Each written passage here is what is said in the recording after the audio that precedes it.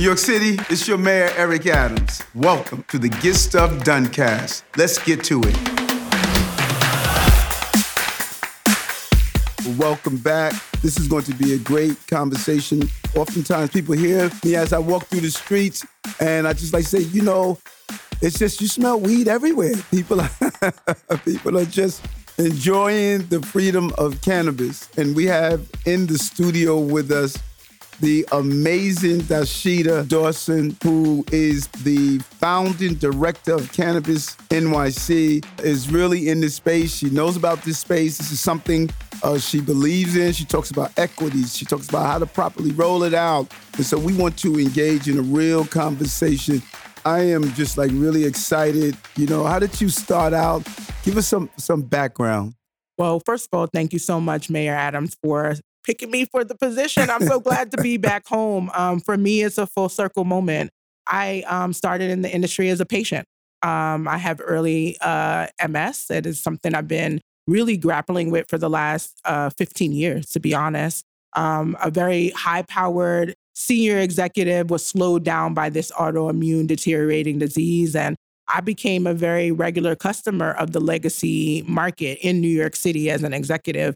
But when the bill passed for a medical program, none of the ailments that I had were listed and weren't included. So in some ways, I became a patient refugee and I had to move out west. And when I got out there, my aunt, who is actually a baby boomer, and she had already been a cannabis patient, she helped me navigate through the entire system in Arizona. And I saw right away that they needed my leadership skills, my strategy capabilities, and really the understanding of the illegal aspects of the market as well as the legal. And so, yeah. And you know, it's interesting. I remember back when I was a state senator, Montel Williams came up to Albany. I believe it was MS also. Mm-hmm. I know it was something that he was dealing with at the time. And the stiffening of the joints, the discomfort. And he just stated that he when he used cannabis, it was just a total different game for him. He was able to move around. He was able to just really function. Mm-hmm. And that was a time, we're talking, good Lord, we're talking 2000 and probably 8-ish, when it was really just demonized. Mm-hmm. And you know, when you talked about cannabis, people would look at you differently and say, well, what is this? You're talking about medical and what have you. How did you see your way through that? So you went from a patient to an advocate. Mm-hmm. And what was that transformation?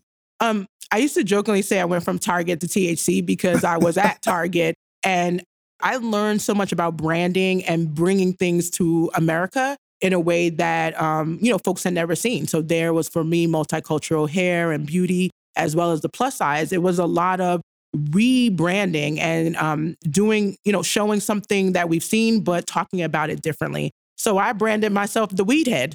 And that was at first, a lot of laughs, but people could see that I was on my way to the head of the weed industry. And that was the way I would frame it. And that all of the old connotations that came with the weed head, I was breaking those stereotypes left and right by my productivity, by my tenacity and my success.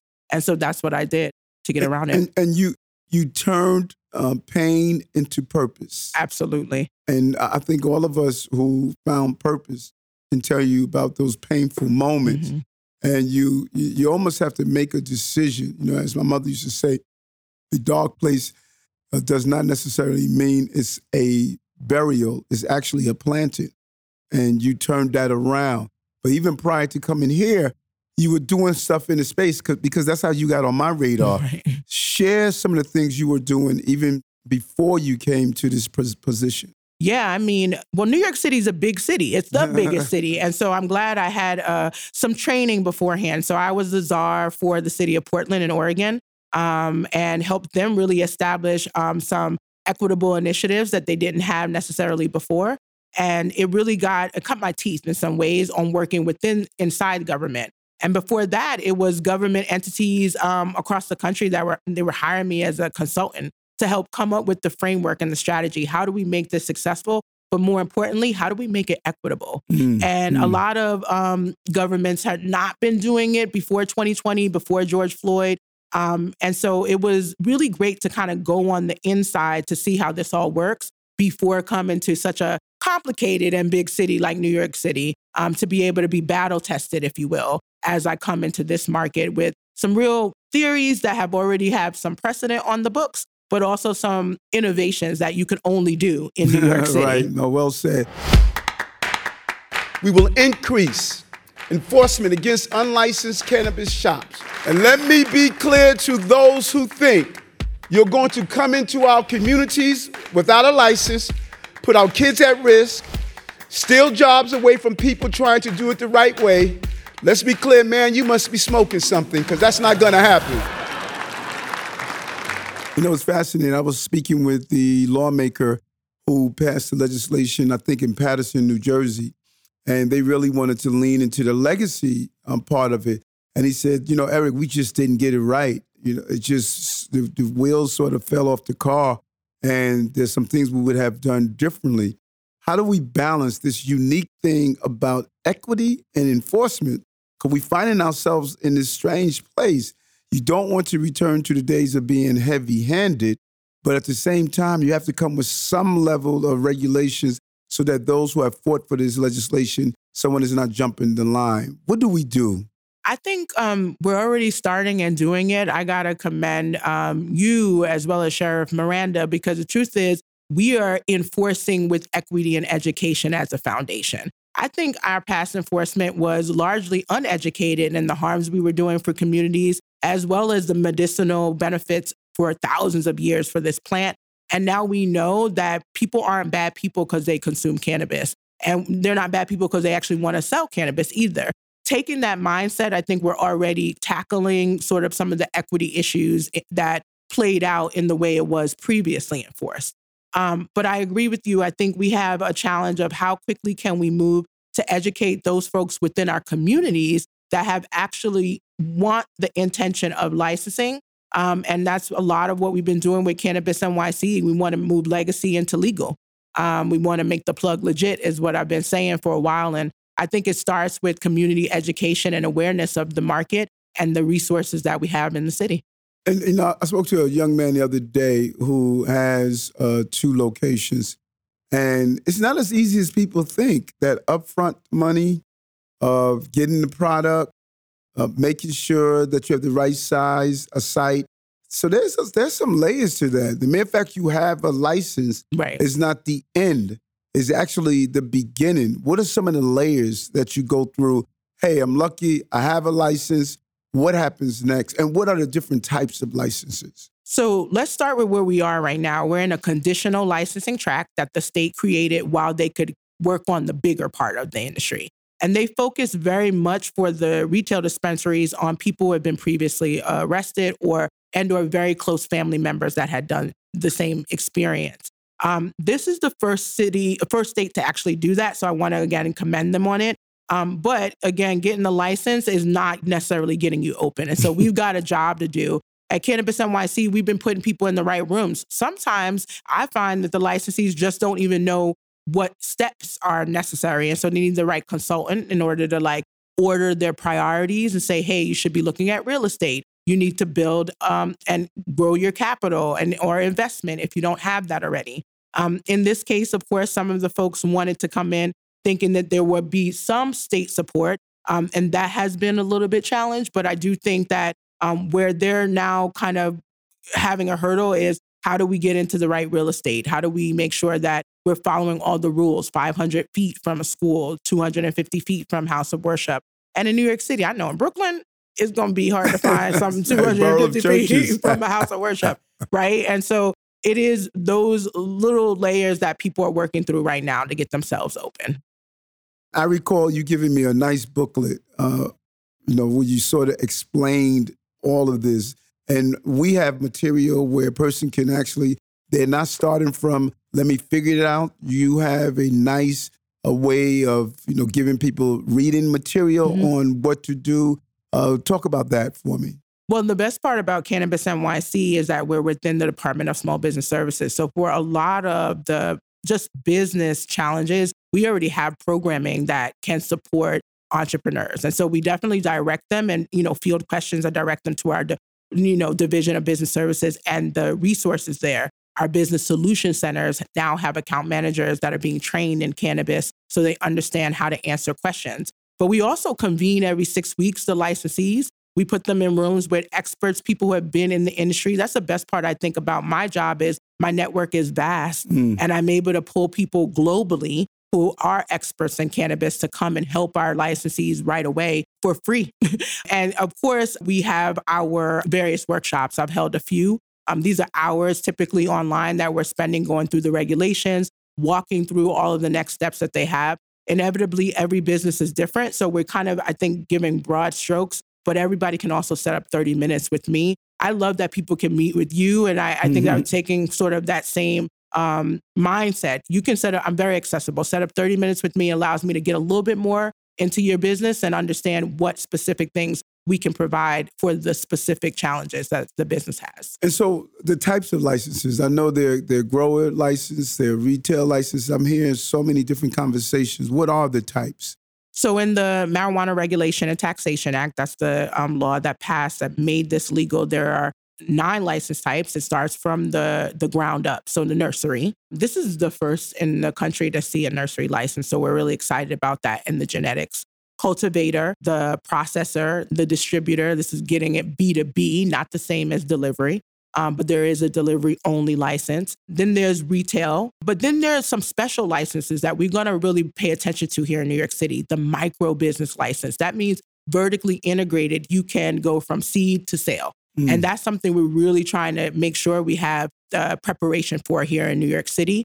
There's also the cooperative license. That's another one where I think New York City can really do well by getting people in groups together that maybe individually wouldn't have enough resources to do such a large cultivation or such a large processing, but together they can do that. And then New York City, of course, we're going to be, I think, dominant in the world for on-site consumption.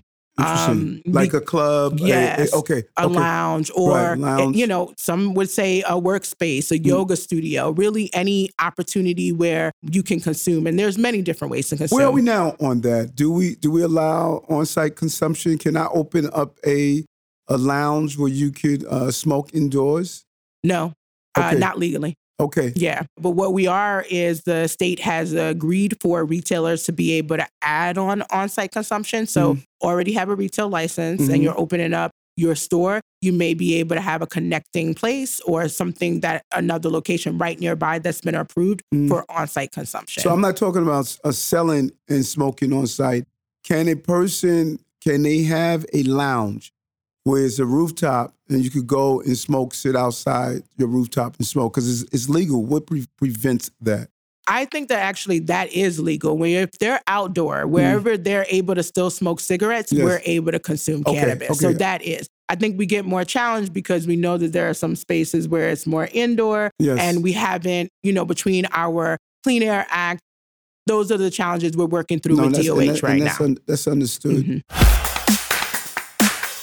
And we have continued our enforcement efforts in recent weeks against bad actors. We have given them plenty of time to clean up their act, and we won't stop until every illegal smoke shop is rolled up and stubbed out, and know that there are ways to sell legal cannabis. Legal cannabis is expected to be a $1.3 billion industry, $40 million per year in tax revenues, and it will support 19,000 to 24,000 local jobs. And so we have a moral obligation as well as a legal obligation to ensure that it is done correctly. Let's talk enforcement for a moment.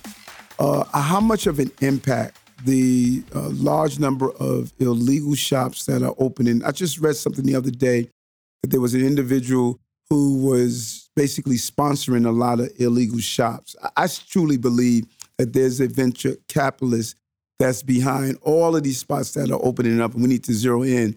But how much is it a negative impact of these illegal spots on the legal spots we're trying to open? It's a huge negative impact. For one, I'm, as a person who was an advocate on the ground for a long time, this is not the cannabis industry that we envision. Most of these stores do not have the science. We don't know exactly what they're selling. There's a lot of trademark infringement and look-alike. And so it's confusing to adults as well as young people. And the reality is their target audience, the target market are the least knowledgeable cannabis users. People who are, very recent tourists, or then they're just wanting to find an experience, or young people. I think that they're doing a disservice for the overall industry. People who fought for the social justice components are really confused about what are these stores doing for social justice. Their cannabis tax revenue is not being taken and allocated to the communities disproportionately impacted. So there's a lot of negative backlash to the work we've done by having these stores open. And then right now, one of my interns is actually working on a shopping comparative pricing project where we're looking at what's happening on the legal side versus the legal side. And so the price points are different, obviously, and that tends to, of course, draw on the demand. But luckily, we have a community that's very smart and very resilient. And they know that these people are not from their community. Right. We're seeing more and more as we do our public education campaign, and I get out with NYCHA and out to the community, that they're saying, hey, we are willing to support our community members who want to make this transition, but these folks, they don't know us and they're not contributing to us. How do we get rid of them? And I think it starts with boycotts, right? Don't put the demand in there. No demand means no supply. That's the first thing we learn in business school. But also, I think the work that has been done by our joint enforcement, task force has been really critical to let them know that we're not playing about protecting people and protecting equity. Right. And it's so important because if you really, those who are legal, they're paying the taxes, they're paying for the right testing, everything. You're not going to be able to keep up with someone that's just selling something that is not proven, not tested, and could even be unhealthy for those who consume the product. Quick question before I let you go. 2 quick questions. One, was it cannabis that they were smoking in the peace pipes back in the day? How long has cannabis been around? More than 2,000 years. Wow. It has been part of our American pharmacopoeia before the 1930s, and truly through very, very sinister and racist thinking, cannabis became illegal. It was something that multiculturally, we all have a relationship with the plant. And I'm really excited to get us back to that. I think it's a gateway, not only for cannabis as medicine, but plants as medicine, which I know you understand. For me, it helped change my whole lifestyle, how I eat. And what period did it actually become illegal? The first Marijuana Tax Act was in 1937, and Anslinger passed that. But then later on in 1970, we had Nixon. We're really declaring the war on drugs, and that impacted the world. They basically say, hey, if you are doing cannabis, then you can't do business with us. Isn't it amazing that, we made cannabis illegal and so many other things that are harmful we allowed to happen? And that's why lobbying and the power of who's making these decisions. Lastly, employment. There's some great opportunities, not only those who are selling the product, but learning the growing aspect of it, the agriculture aspect of it, learning how to create new devices to hold cannabis in. There's some real opportunities out there. Yes, as a STEM girl, I'm really excited about what's happening on the science, technology, engineering portion of this, agriculture, if you add that, a real STEAM. We actually are leapfrogging so many cities. We have the first CUNY to have a degree program is under the sciences, actually. There is a lot of workforce development that we've already started. We've been working with Office of Criminal Justice to be able to place people even in the dispensaries. But from seed to solution, there's an area that people can learn more. I'm especially excited about young people having a different relationship with this plant, learning about it first from a seed as opposed to from the smoke. No, good stuff. Good stuff. Medgar Evers College, has a great program. Yep. I think CUNY needs to embrace this. This is a multi-billion-dollar industry. What is predicted and how much of this industry can raise each year? Wow. I mean, right now we've been seeing a compounded annual growth rate in the 30s, which is a very conservative estimate, but most of the mature markets are 3 figures, 100 plus every year growth. We are anticipating $1.3 billion in New York City in our first full year. We haven't gotten there yet, but the sky's the limit because we haven't even started talking about hemp and the long money, all of the textiles that we can replace and soil remediation and just the work that we can do with the whole genus. Wow. I'm excited about that. 1.3, those are a lot of blunts. We're hoping it's not all in blunts, right? We got some of the processed stuff as well. But yes, it is a lot of weed. And we love NYC, right? Yes. And yes. Listen, Sister Dawson, you are doing an amazing job. We're blessed to have you in the administration as we move forward, because you bring that balance of equity, economic development, and really opening the doors to those who have been locked out for so long. Keep doing what you're doing. We're excited about the future. If people want to find out more, what is the website that people can go to? Oh, yes. If you want to, get plugged in, you got to sign up for the plug. That's on.nyc.gov/liftoff. Love it. Thank you. Thank you. Look forward to it. And this is the information I wanted to share today. I hope to see you for another episode of Get Stuff Done Cast.